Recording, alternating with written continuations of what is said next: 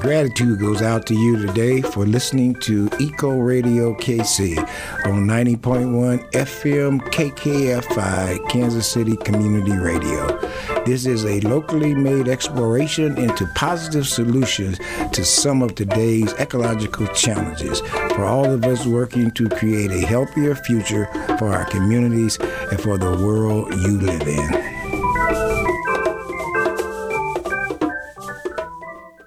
Thanks for listening to Eco Radio KC. My name is Darnell. Today, we'll talk about Kansas Senate Bill 47, SB 47, a proposed law scheduled to be heard by the Kansas State Commerce Committee on January 31st, 2023. If passed, SB 47 will disallow any municipal government from restricting the consumer use of single-use plastic. Virtually, the same bill was passed by the Kansas legislature in March of 2022. However, the governor of Kansas vetoed the bill, and the Kansas legislature was not able to vote to override her veto. SB 47, as well as its rootstock SB 493, arguably violates the Kansas state constitution because the law blatantly removes home rule for matters of waste from the municipal government, the bodies which deal with waste disposal. But it will pass both Senate and House committees during the 2023 legislative session and may well be on the governor's desk again. Logically, the governor would veto the bill once again, and then we'll see if the legislature can override her veto. We will begin our hour with a piece from Writer's Voice, a community radio podcast interview with Jenny Romer, lawyer, sustainability expert, founder of plasticbaglaws.org,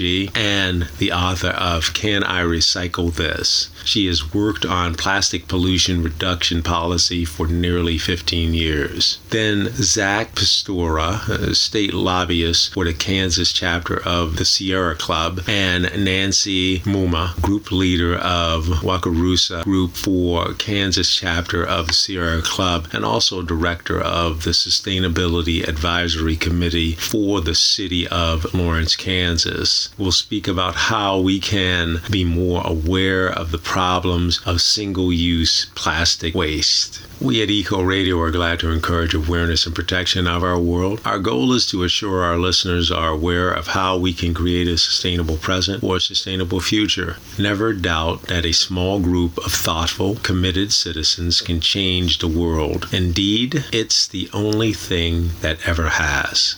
Margaret Mead. This will be a great radio hour. Now our show. Recycling maven Jenny Romer tells us all about making the right recycling choices. Her book is Can I Recycle This? A Guide to Better Recycling and How to Reduce Single-Use Plastics. That's all coming up on today's Writer's Voice. In-depth conversation with writers of all genres, on the air since 2004. Thanks for joining us this hour on this station and at writersvoice.net. I'm host and producer, Francesca Rhiannon. Have you ever stood in front of a recycling bin holding an everyday object and wondered, can I recycle this? I'll bet you have, lots of times. Have you ever just tossed it in, not knowing the answer? That's not recycling, that's wish cycling. But help is on the way. In her illustrated book, Can I Recycle This?, Jenny Romer takes readers on a quick but informative tour of how recycling actually works, and she gives straightforward answers to whether dozens of common household objects can or cannot be recycled. Jenny Romer is a legal associate for the Surfrider Foundation's Plastic Pollution Initiative. She helped author plastic bag bans in California and New York. Can I Recycle This? Was illustrated by Christy Young. Well, Jenny Romer, welcome to Writer's Voice. So this book In the first pages, I was surprised to find that you have some typical questions that are asked, and they're exactly the same questions I'm always asking myself. Things like, can I recycle the netted bag my clementines come in? I just asked that to myself yesterday, as a matter of fact. What happens to the plastic bags I bring back to the grocery store to recycle? But before we get to the answers of those questions, first just tell us about your work as a lawyer and a sustainability consultant who works for effective legislation on waste reduction and single-use plastics. Tell us just a little bit about yourself. Sure. I'm known mostly for my work on plastic bags. So I'm one of the national experts on plastic bag policy. I started that when I was a law student in San Francisco.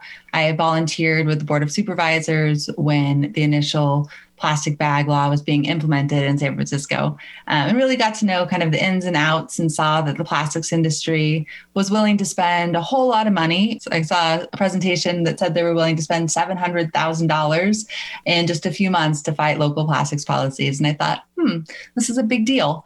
So I started a website about that, plasticbaglaws.org, kind of positioned myself as an expert. And now I'm a legal associate with the Surfrider Foundation's Plastic Pollution Initiative. And I spend pretty much all of my time working on laws to reduce single-use plastics. And there's a lot of overlap with recycling with that. I go to a lot of recycling conferences and go on tours. And so I've learned a whole lot about recycling along the way. And I decided to move forward with this book, really focused first on recycling because that's what a whole lot of people kind of take pride in their recycling. And then ultimately concentrating on reducing single-use plastic and passing policies to ensure that it's reduced. And it's a really great read. I mean, I read the whole book in about 2 hours. It's got lots of great illustrations. It's very well laid out. First, tell us, reduce, reuse, recycle. That's the mantra of recycling. But tell us, what does it really mean? What does recycling mean? And I heard once that there was a kind of pyramid with reduce, reuse, recycle. So talk about that mantra and what recycling is. Yeah, so the reduce, reuse, recycle mantra has been around since the 70s. And really the things that we should be concentrating on the most are supposed to be in that order. So reduction, reuse, and then recycling. But there's been a whole lot of marketing about recycling. So it's very intentional that so many of us really think of recycling as the best thing that we can do to have a positive impact or have less of an impact on the environment. The plastics industry spent a lot of money in the late 80s, starting in the late 80s, early 90s on marketing plastic as recyclable, in part because they saw that there were some laws that were pending targeted at reducing plastic use. And so they thought, if we spend a lot of time on marketing, money on marketing, and make people feel better about using plastic, it won't be regulated as much. And so that worked. And plastic packaging has not been very regulated until very recently. Plastic bags, you mean? Plastic bags and plastics in general. So it started with plastic bags, really. Like I said, San Francisco was kind of at the forefront of that. They were the first city to pass and implement a ban or regulation on single-use plastic carryout bags. And now there are over 550 local jurisdictions and 9 states that have plastic bag laws in effect. And I see that as kind of a gateway to other reduction of other plastics. So, once people are getting comfortable with that, we've also seen laws regulating or banning foam foodware, what people call styrofoam foodware, on straws. And now we're seeing other types of utensils regulated. And then what I work on more and more now is regulations of all that other stuff that's on the grocery store shelves. So the bread bags and the hummus containers and all that other packaging. Well, here. It's funny. You mentioned in the book Suffolk County, New York, which is where I live, that in 1988 it adopted a ban on plastic grocery bags and other plastic food containers. Got sued. That failed, that legislation, I guess, or was undone.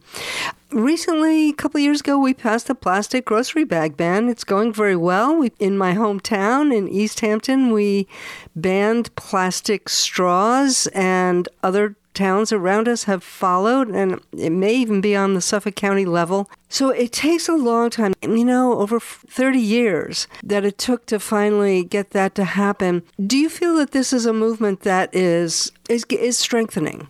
Yeah, and I appreciate that you brought up the Suffolk County example. I think, that was one of the places that was moving forward back in the late 80s. And then the plastics industry really came in with all of their marketing, introducing the requirements for and lobbying for the requirements to have that little chasing arrow symbol on containers. And that really is just meant as a resin identification code. It tells you what type of plastic that container is made out of, but people see it and think, oh, it's recyclable, and feel kind of more comfortable using some of the plastics because they think that they're recyclable. So I think, it started back then in the late 80s. We saw that pushback from the plastics industry. We saw kind of Keep America Beautiful campaign that kind of put the onus on individuals to, pick up their litter and stuff and focus on that as the problem. But then in the early 2000s, we started seeing places moving forward again and saying, wait, no, we should be regulating single-use plastic. And then San Francisco adopted their law, and there was a kind of a trickle. But now we're at a point where they're becoming so much more common, regulating all those things. There's momentum to have a conversation about other types of things that are on the grocery store shelves. And so now we're seeing a lot of states introducing legislation called Extended Producer Responsibility, or EPR, which is kind of a wonky term, but it's really regulating, having the producers, having the manufacturers be financially responsible for all the recycling and waste disposal of all of that packaging, and then really encouraging them to make products, make packaging that's more recyclable in the first place, that's made out of material that's recyclable. And so all that momentum that started, back in Suffolk County, back then is, that was still part of the story that's happening now. We've just kind of have a lot more momentum going now. We're talking with Jenny Romer about Can I Recycle This? It's her guide to better recycling and how to reduce single-use plastics. So, as you mentioned, people look at that little, recycle icon and they don't really think about the number that's in the middle of it. They just assume, oh, this is recyclable. You point out that only 9% of the plastic ever produced has been recycled. That is basically way cheaper to just use virgin plastic instead of to recycle it. So give us a state now. And I also know that, by the way, that China, we were blithely sending all our crap to China for decades. That's greatly reduced. So give us a sense of the state of the recycling industry now. We were sending a lot of our low-value plastics to China, and they stopped taking it. So I think that really shifted the conversation too back in 2018, because it was easy to, sell the low-value plastic, have it go abroad. It was processed in a lot of places where there were a lot of environmental and humanitarian concerns there, with family farms that were kind of converted to recycling facilities that were not regulated, people without the proper gear that were burning plastic in their backyards and dumping it. If we were continuing to ship it abroad and have it go away to the extent that we were before, then we wouldn't be talking about policy at all, I think. And tell us about wish cycling. So wish cycling is when you're putting something in your recycling bin that your jurisdiction doesn't want, and you either, aren't paying enough attention to the rules, or you are just thinking that they should take it and thinking that if you just put it in the bin that they'll kind of figure it out. And so I think people some people think of their recycling facilities maybe as a place where they're taking the material and making new materials right there, right near there. That's not the case. Plastics recycling is a commodities market. And so, things don't get made into something else unless they're sorted and baled and then sold to a manufacturer. And so your jurisdiction has made up their mind about what they can accept based on what facilities they have for sorting and who they know their buyers are. So my biggest take home is to, follow your local rules. But if your local jurisdiction doesn't accept yogurt cups, and people still really want to, eat their yogurt and they want to think they're recycling it and they put it in their bin, that's not good for the facility, because that just means they're having, if they know that they aren't going to find a buyer for it, that's going to be a kind of more roundabout way to a landfill, unfortunately. But there are some things that are worse to recycle that actually cause a lot of havoc at recycling facilities. So things like plastic bags tend to gum up the facilities, or long things like hoses or extension cords. Those are called tanglers. They cause a lot of problems. Or batteries, especially reusable batteries, can cause fires and explosions. Your facility, they know what buyers they have. So make sure you follow your rules. And I will say that the most valuable recycled plastics on the market now are number 1 and number 2 bottles and jugs. So those tend to be like water bottles, plastic milk jugs, shampoo bottles. And those are materials that have a value on the commodities market. Yogurt cups have a lower value, unfortunately, and there aren't really enough places in the US that want to recycle them. There's an issue with the sleeves on bottles. Talk about that. Oh, yeah. So the number 1 and number 2 bottles and jugs are the most recyclable, but they still could have some issues. So a lot of the time you'll see some kind of sleeve on your bottle that has the brand name on it. We're seeing more and more bottles that have a sleeve over kind of the whole bottle. And if you have a big sleeve on the bottle, then the machinery at facilities, they have cameras that will read what type of resin the bottle's made out of and kind of sort it into the right bin with air guns. But if there's a big sleeve in the way, it can't tell what type of resin it's made out of, and it'll just end up sending it to a landfill or incineration. So, that's one thing where I say, if you can, avoid buying bottles that have, try to avoid buying plastic bottles if you can, even avoid buying bottles with big sleeves even more. And then if you do get them, try to, take off the sleeves before putting them in the recycling bin. Bottles and tops. Talk about that. Yeah. So plastic water bottles, like you said, are more recyclable. They have an end market, but those caps are generally too small to make it through recycling machinery on their own. So, when I get into the debate of should you put the cap on or not? And the answer is yes, you should leave your cap on the bottle. And because on their own, they'd fall through the machinery. And caps, once a manufacturer buys those bottles, they shred the whole bale of bottles. And then the caps are made out of number 5. And the caps will float to the surface of the water after it's shredded, and the bottles are made out of PET and they'll sink to the bottom of the water. And so they're able on the other end to kind of sort out the caps from the bottles. But definitely put your cap on when you put it into your bin.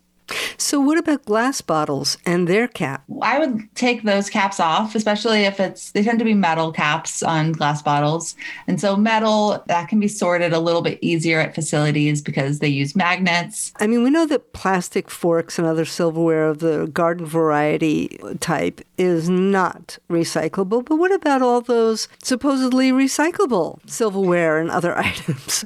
The ones that are marketed as compostable, I still see as very problematic. I really want to concentrate on reuse as much as we can. I try to bring my own utensils everywhere, but I will say that, there is a lot of innovation happening. So let's get to some more of the solutions. This is happening, as we spoke before, a movement to ban plastics. People are very worried about ocean plastic pollution, which is, you liken it to smog. Plastic breaks down into tiny little microscopic particles where it just goes into our food supply. And so what should be done? A lot of what we've been saying, I think, concentrating on reducing single-use plastics in the first place and not just recycling is a big take-home. And then also fixing the recycling infrastructure and what things are made of. So making sure that packaging is recyclable in the first place. The Break Free from Plastics Act, BFFPP, BFP Act. Tell us what people can do to support it. Sure.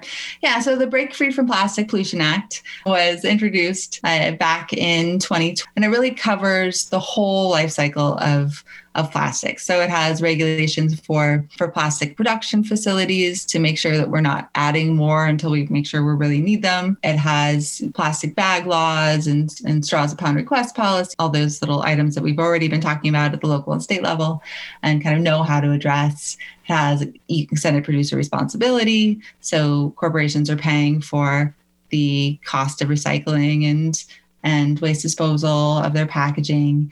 It bans shipment of low-value plastic waste to developing countries. And so I think it really looks holistically at the plastics issue. And it's really sparked a lot of conversation. It's also sparked a lot of conversation at the state level, where we've seen 10 states introduce bills talking about EPR for packaging. And we're seeing companies also talking about it more. I think we're making some progress, but we really need to pick up the pace. And we need to make a lot more progress soon in order to really reduce all the plastic that we're using. This is just a terrific book. Can I Recycle This? Jenny Romer, it's been great to talk with you. Thanks so much for doing this work and for talking with us here on Writer's Voice. Thanks so much. Did you know your business or organization could be sponsoring this episode of Eco Radio KC? Learn more at kkfi.org/marketing. Let's explore, let's question, let's decolonize together on Ebony's Bones. Tune in every Wednesday from 6 p.m. to 7 p.m. on 90.1 FM, KKFI, Kansas City Community Radio. Here's the calendar for the week of 1/30/23. Registration has begun for Paddle Mo to support the Missouri Stream Team Watershed Coalition. Go to paddlemo.org. Wednesday, February 1st, 4 p.m., Meaningful Design and Stewardship of Native Landscapes is a virtual event hosted by Grow Native with Missouri Department of Conservation, Native Landscape Specialist Alex Daniel and Sydney Ross. To register, visit grownative.org. Wednesday, February 1st, 7:30 p.m., Dr. Daniel Wildcat speaks on exercises of indigenuity in an age of global crisis at Haskell University Auditorium, 155 East Indian Avenue, Lawrence, Kansas, and live-streamed via crowdcast.io. Thursday, February 2nd, 5:30 p.m., Dinner at the Farmhouse to benefit KC Farm School's Farmers on the Rise program is at the Farmhouse, 300 Delaware, KCMO. Tickets to reserve a seat at the table are required and must be purchased in advance at kcfarmschool.org. Friday, February 3rd, noon. Selecting Fruit Trees and Berry Bushes, hosted by Kansas City Community Garden. This free event will share fruit planting techniques and discuss fruit plant varieties that they offer. It will be held at Kansas City Community Gardens, Swope Park headquarters, 6917 Kensington Avenue, Kansas City, Missouri. To register, visit kccg.org. Friday, February 3rd, 1 p.m. Native Landscape Chat is at Anita B. Gorman Conservation Discovery Center, 4750 Troost, Kansas City, Missouri. The Native Landscape Chat will provide tips on how to prepare garden beds, plant choices, and layout design for spring gardening. To register, visit mdc.gov.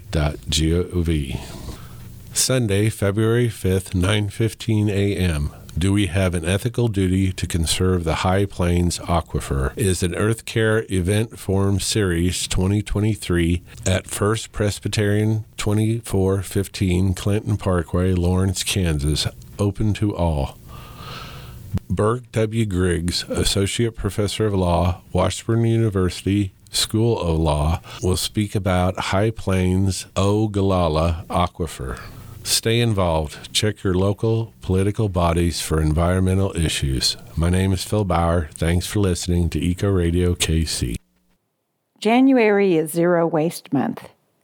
but I had not planned to speak on Eco Radio KC again about plastic bag waste until I received a recent email from our guest, Zach Pastora, lobbyist for Kansas chapter of the Sierra Club, that on Tuesday, that's tomorrow, January 31st, there will be a hearing at the Kansas Capitol on proposed legislation to stop municipal governments from restricting single-use plastics. Zach is our guest on Eco Radio this evening. Nancy Muma is also a member of Sierra Club, in fact, the group leader for the Wakarusa Group, and she's also the chair of the City of Lawrence Sustainability Advisory Board. Nancy is also our guest. Welcome, Nancy. So, has an ordinance restricting the use of single-use plastics come before the City Commission in Lawrence, and when? So, we have had a couple of hearings on our single-use plastic ordinance that the Sustainability Advisory Board has recommended. What action has been taken by them? The most recent discussion was on January 10th when we talked with the City Commission, and they decided that they want to move forward with the ban on single-use plastic bags. So they're working on writing the details of the ordinance with their legal team and with the Sustainability Advisory Board, and they then will bring it back on March 21st to discuss the details. So in the meantime, the state of Kansas has launched this ordinance, although there was rumor that this was going to happen, correct? Yeah. Well, that's Zach Pastora, lobbyist for the Sierra Club. Zach, is this the first time such a proposed bill has been considered by the Kansas legislature?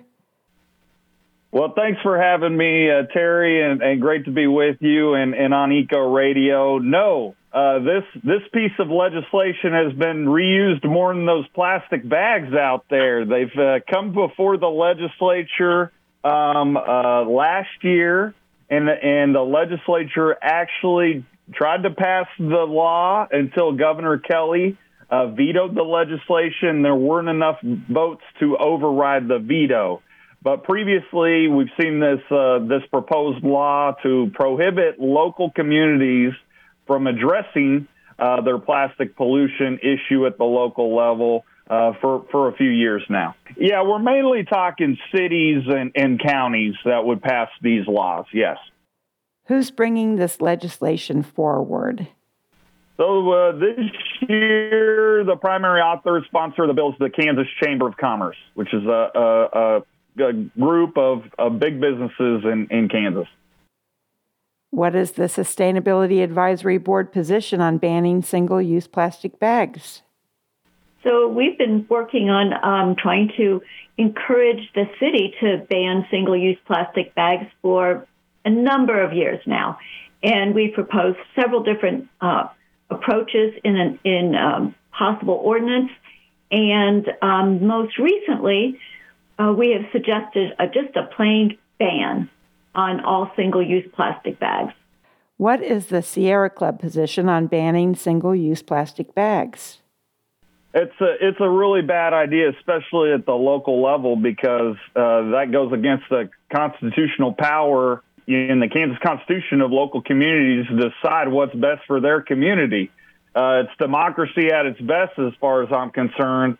It gets rid of that, which is really bad. But also it stops, folks like Nancy and leaders in Lawrence that are actually trying to do stuff about the plastic waste problem for their community. I mean, we see too much of this stuff in our trees, in our drainage ditches, in our rivers and streams, and we really ought to do something about it. And so. I appreciate both of you and trying to do something that in your community.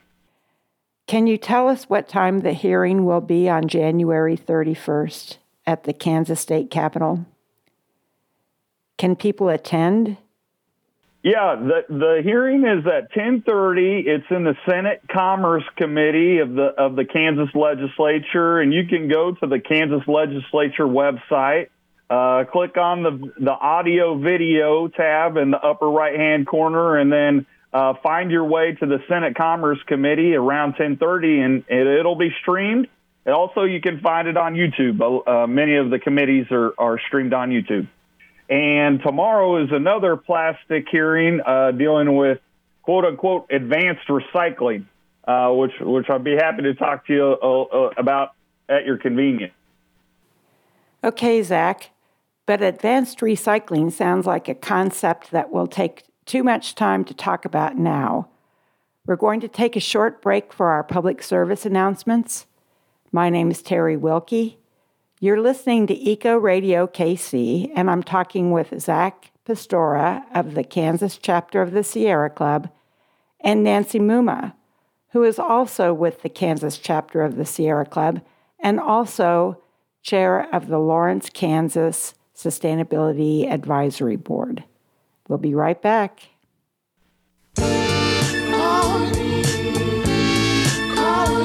Hi, this is Daryl Oliver, Volunteer Coordinator at KKFI. Our phone drive will be starting soon, and we need volunteers for our phone bank. You can participate remotely or by coming into the station. All phone bank volunteers must be comfortable talking to donors on the phone and entering pledges on the computer. In addition, remote phone bank volunteers will need a reliable internet connection and a computer with a microphone and speakers. Sign up for a shift today at kkfi.org/phonebank or contact me at 816-994-7864. Support for KKFI provided by Kansas City Folk Festival, hosting a benefit for the Grassroots Fest on Sunday, February 5th, 2 to 5 p.m. at Boulevard Brewing Company's Rec Deck, featuring the music of jazz, old sound, and Sally and the Hurts.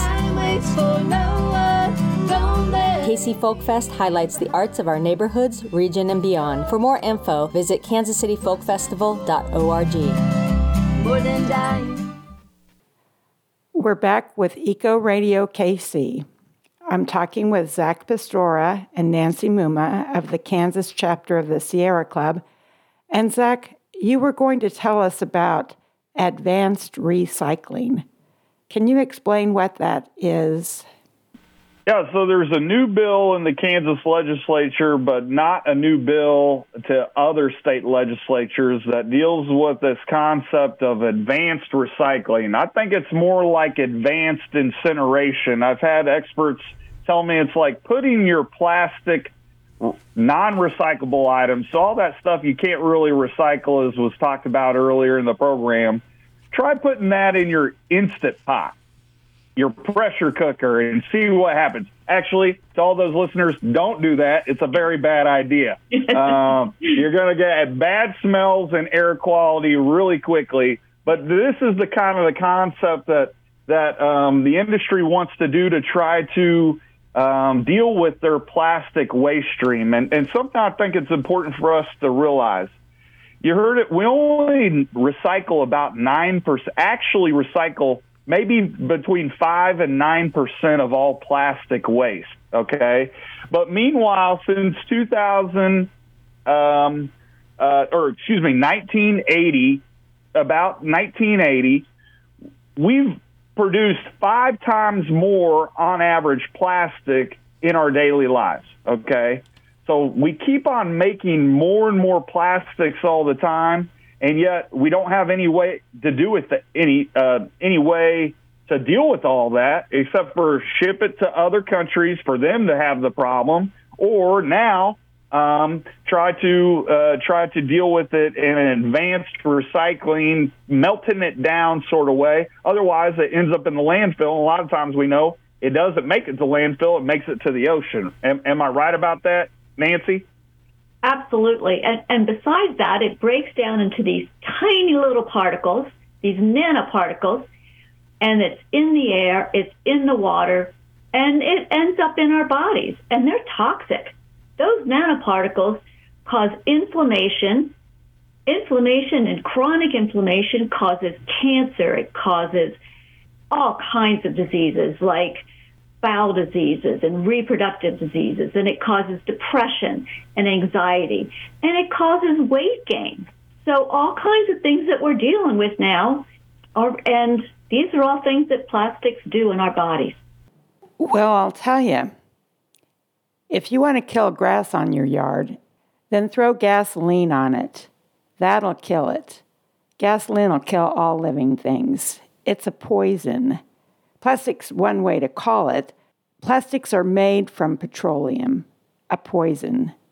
And on top of that, the plastic compounds do not degrade. Yeah, it's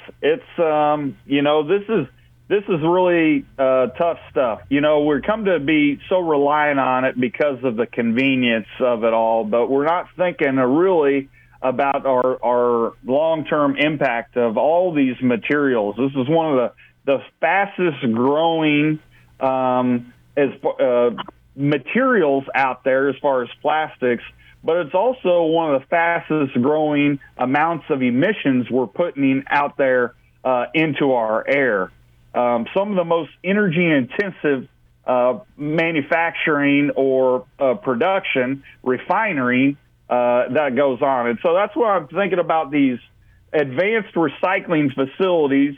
Think of it as like a power plant and a refinery and like a landfill all mixed together. It's trying to get all those non-recyclable plastics, melt them down and turn them into things that they think they might be able to use. I'm not quite buying it. In my mind, we'd be much better off going the way of reducing that kind of material and utilizing plant-based packaging, compostable materials that would suit Kansas and Missouri pretty well. Yeah, I mean, we got agricultural entities, and we don't have to worry about stockpiling them to melt them down with a bunch of intense energy, chemicals, and pressure. Instead, we just put them down in the dirt and let nature help take care of it for us. Now, there's another term that has come across my reading, and that is EPR, Extended Producer Responsibility. So don't you think it would be a good idea to make the producers of plastic waste responsible for plastic waste instead of making us feel guilty as consumers when we have no option but to get plastic waste? And yet we feel like, well, we've got to keep it out of the waterways. We've got to keep it out of those sea turtles and make us feel like creeps, when what would be more practical would be to stop making it, as you said, Zach, in the first place. Kansas would be perfect for hemp. Perfect. And that would have to help the economy as well. Yeah. And Nancy, I'd be curious what you think, but I really think it's important for those that are producing these materials to do have some responsibility, some ownership of where those materials actually end up. And that the industry's been doing that for other products like carpets and batteries and paints and other hazardous materials. Well, as he told us, these are hazardous materials too. They end up in our body. They cause public health harm. They're ruining our oceans. I think they could do more on general everyday products, and so that could be paired with any attempt to try to put forth any more recycling options or to stop communities from doing something. If you really want to address the issue, let's hold those industries making the products accountable, and let's actually get some ways that'll help communities deal with the problem. That's a very interesting thing to say, Zach. It reminds me of your raising the idea of home rule, that this proposed legislation that prohibits municipalities from restricting single-use plastic bags or plastics at all, plastic silverware, plastic containers, food containers, clamshells, I'm sure are included in this proposed ordinance. And yet, who deals with trash in our society? The state of Kansas? Do they come by your curb and pick up your trash every week? No. No. It is the municipality. And Nancy, do you have any idea? We have a fabulous facility in Lawrence, Kansas. Does our recycling plant take plastic bags? No, they don't do plastic bags and at all. And do you know why not? Well, because plastic bags get tangled up in the recycling system, and they just make a mess of recycling. So it costs the cities a lot of money to deal with these plastic bags. So they should be able to regulate the use of plastic bags just to be a cost savings for the cities. And I think that regulations on cleanup could, I'm not sure, logically I'm trying to think, it's one thing to say prohibit, preempt. This statute says clearly local ordinance will be preempted by this state law, which means state law rules. That's what preemption means. So if the state passed a regulation saying all plastic would go into a special container for destruction in any way, advanced chemical refining, or I think that they can use these things to make those dandy plastic decking boards. Has anyone heard this before? And if you have a deck on your home, those plastic boards are really the solution to the 21st century because they don't splinter. They're good for 100 years. You'll be talking to my grandchildren about the deck that I put up today, in 100 years. And it's okay with me if the city passed a regulation saying all manufacturers have to have a method to capture the plastic waste, to pick it up and sort it and turn it into other products or use this advanced chemical recycling. Those would be good ideas. So, Zach, can people go to the State House and tell legislators their opinion at this hearing? Not exactly. It's one of those things where you have to know about it. You have to write your testimony and submit it in advance. It's not like a local city council meeting where you can stand in line and wait for your turn to speak. That said, different committees provide different opportunities, and I will say at the very least, for those that are interested, do reach out to your elected officials and just start a conversation with them about these things, because all of us are affected by this. We're all affected by seeing too much trash in our areas, whether we live in the city or in the rural areas, and these materials have just made our way everywhere. Just because of the abundance of them, and there's not a good place to deal with them. The other thing is that we rely on plastics a lot in our society. So we all have a stake in, well, what are we going to do getting away from plastics if that's a better option? And so just something to be aware of and something to talk about, because it's only going to get more difficult as things go on. Listen to this. Scientists say that we're more likely, by 2050, we'll have more pounds of plastic in the ocean than fish. More pounds of plastic in the ocean than fish by 2050. What? It would be like fishing at the carnival. I don't want to cause anybody to have any nightmares tonight, but, we ought to be alarmed by all this, and we ought to figure out this has gotten out of control. We need to do something about it. Local communities are trying to do something about it in Kansas, like Lawrence, so we shouldn't allow the state to stop them from doing that. Well, in all fairness, I want to talk about Missouri, too. Missouri has passed legislation that preempts municipalities from passing bans on single-use plastics. But there is a legislator there, Burnett, and she keeps raising a proposed law that would repeal that legislation. She did it again in January this year. So if any listeners are from Missouri and they want to support that legislator, Carol Burnett, I wish that you would. I think it's interesting when we talk about plastics. The legislators want to talk about profits. They want to talk about the money they could make with advanced chemical recycling. They can.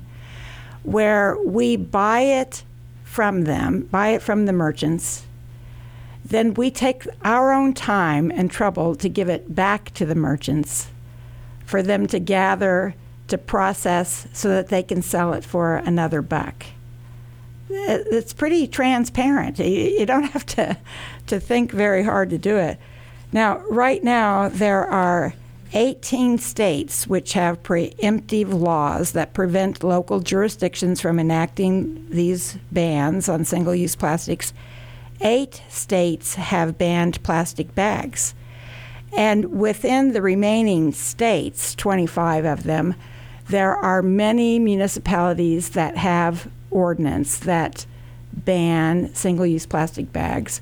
Washington, D.C., if any listeners have been traveling around the country and been to California or Washington, D.C., or New York City, I think, it's not hard to shop and buy in these communities that don't use single-use plastic. Now, Nancy, can you talk about alternatives to having a single-use plastic bag? What else can a person do? Well, you can certainly use a cloth bag. I have cloth bags that I've used for over 15 years and still use them. It's pretty simple. Once you get into the habit, it's really easy to just keep using those cloth bags over and again. It's not a problem. 40% of all plastics produced are single use. It's low-hanging fruit. It's so easy for us just to change our habits and not use those single-use plastics. That would be a huge decrease in all plastic production. 40%. That's a pretty big number in my book. Yeah, I like those cloth bags because I can launder them. If I go to the farmer's market and get some green that gets everything green in my bag, I can just wash it. And then I have it the next time at the store. It's nice and clean and suitable. And they're strong, too.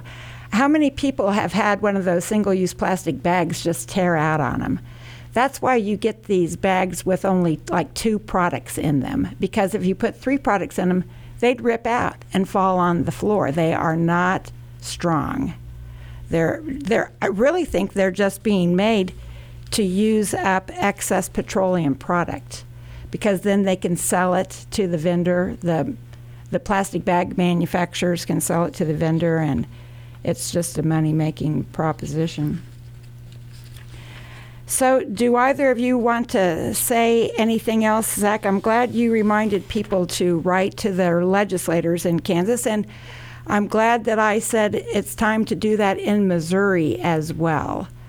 So if you're living in a local government that's very good about capturing their waste and recycling their waste, they can do it without the state of Kansas being involved in how that's done. Nancy, did you want to say anything else this evening? Well, I just want to emphasize how when you make plastics, you produce a lot of CO2. So we don't want all that CO2 produced, and most Kansans agree that climate change is real and they want CO2 regulated. So I think we need to move forward with that. So please contact the Commerce Committee and tell them to oppose SB 47. Right. The members of the Senate Commerce Committee, that's on the kansaslegislature.org. It's easy to Google that, and you can get an address for these senators. Zach, what did you want to add? Yeah, I would just wanted to echo the point Nancy made about the emissions. Plastics could be outpacing coal plants as far as most greenhouse gas emissions comparatively. So we'll have more greenhouse gas emissions coming from plastics than coal plants in the near future. And remember, especially in the United States, most of the ethane that's made and cracked for plastic production is done from oil and gas extraction, namely fracked gas. Okay, so all the issues that we talk about with fracking on this program previously, with the earthquakes, with the taking of the water and contaminating the water, and all that from fracking, that's going to feed in plastic production. And so just think about that for a minute. It's been a pleasure. Thanks for having us on and raising this important conversation, Terry and Nancy. Great to join you on the program.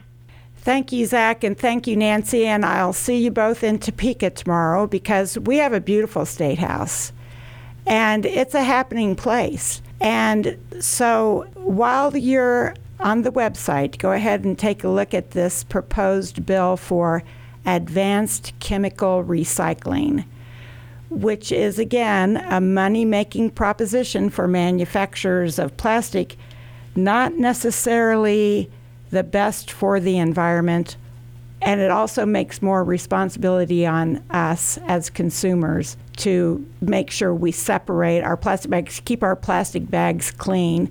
You know, you can't launder those single-use plastic bags. Has anybody ever tried? That is impossible. That stuff is only waste. It can be reused 100 million times.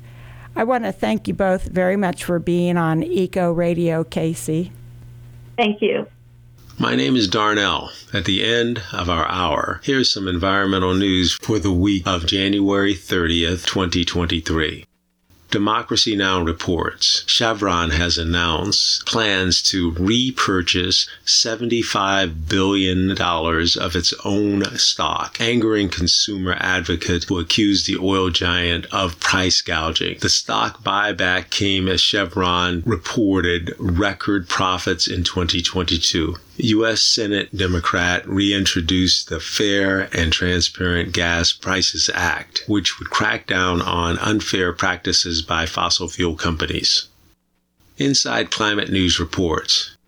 Neighbors of refineries can see the glowing flares and visible plumes of air pollution rising into the sky. But water pollution often happens at ground level or below, out of sight for both local residents and environmental regulators. In a new report, the nonprofit Environmental Integrity Project counted toxic discharges of unregulated pollutants self-reported by refineries and found that 7 of the nation's 10 worst polluters of total dissolved solids operated along the Texas coast. According to the Environmental Integrity Project report, federal law regulates just 10 pollutants from refineries' liquid discharge through standards last updated in 1985. The group called on the EPA to update its rules and reduce water contamination from the refinery sector.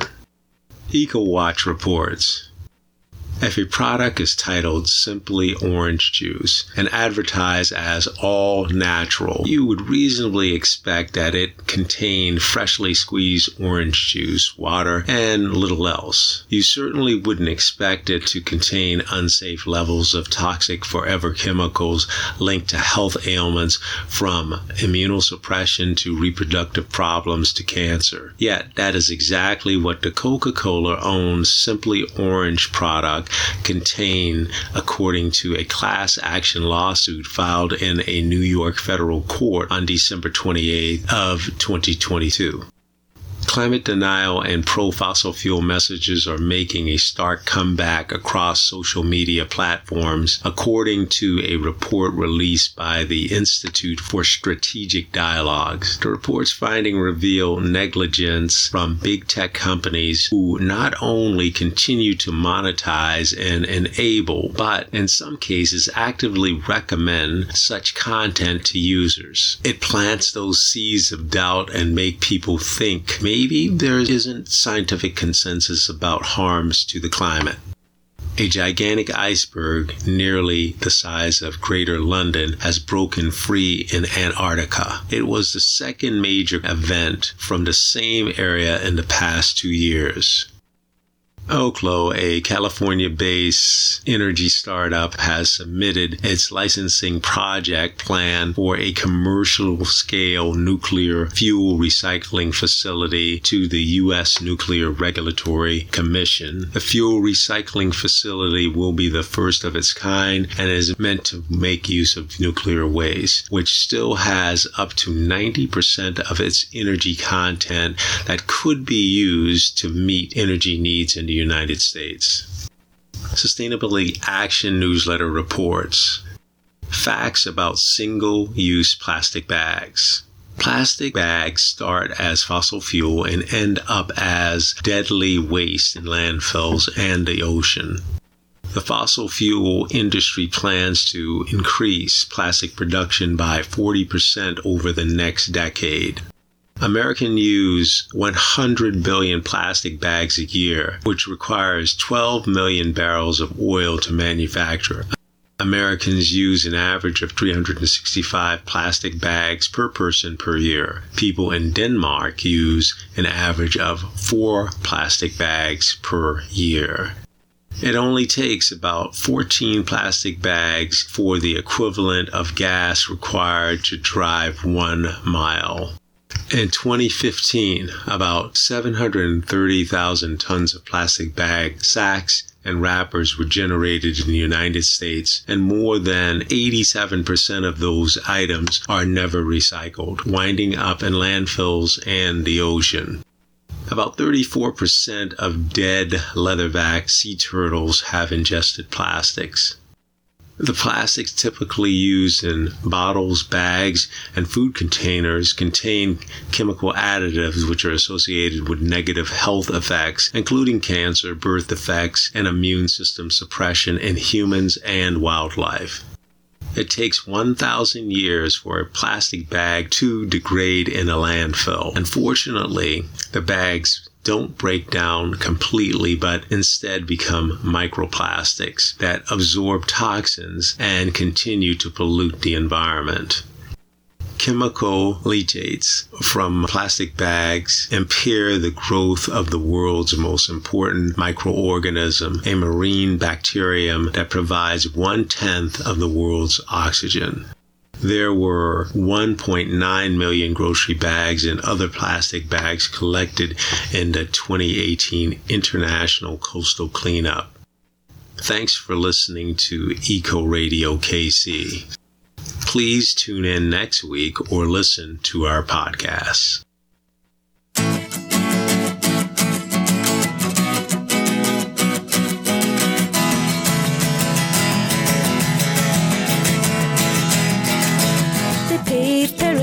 Put up a parking lot. Thank you for listening to Eco Radio KC on KKFI 90.1 FM, Kansas City Community Radio.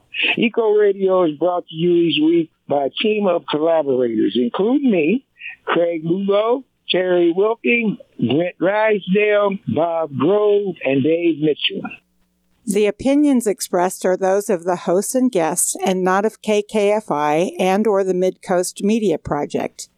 You can find our calendar and a podcast of each show on Eco Radio KC's Facebook page, as well as on our show page at kkfi.org.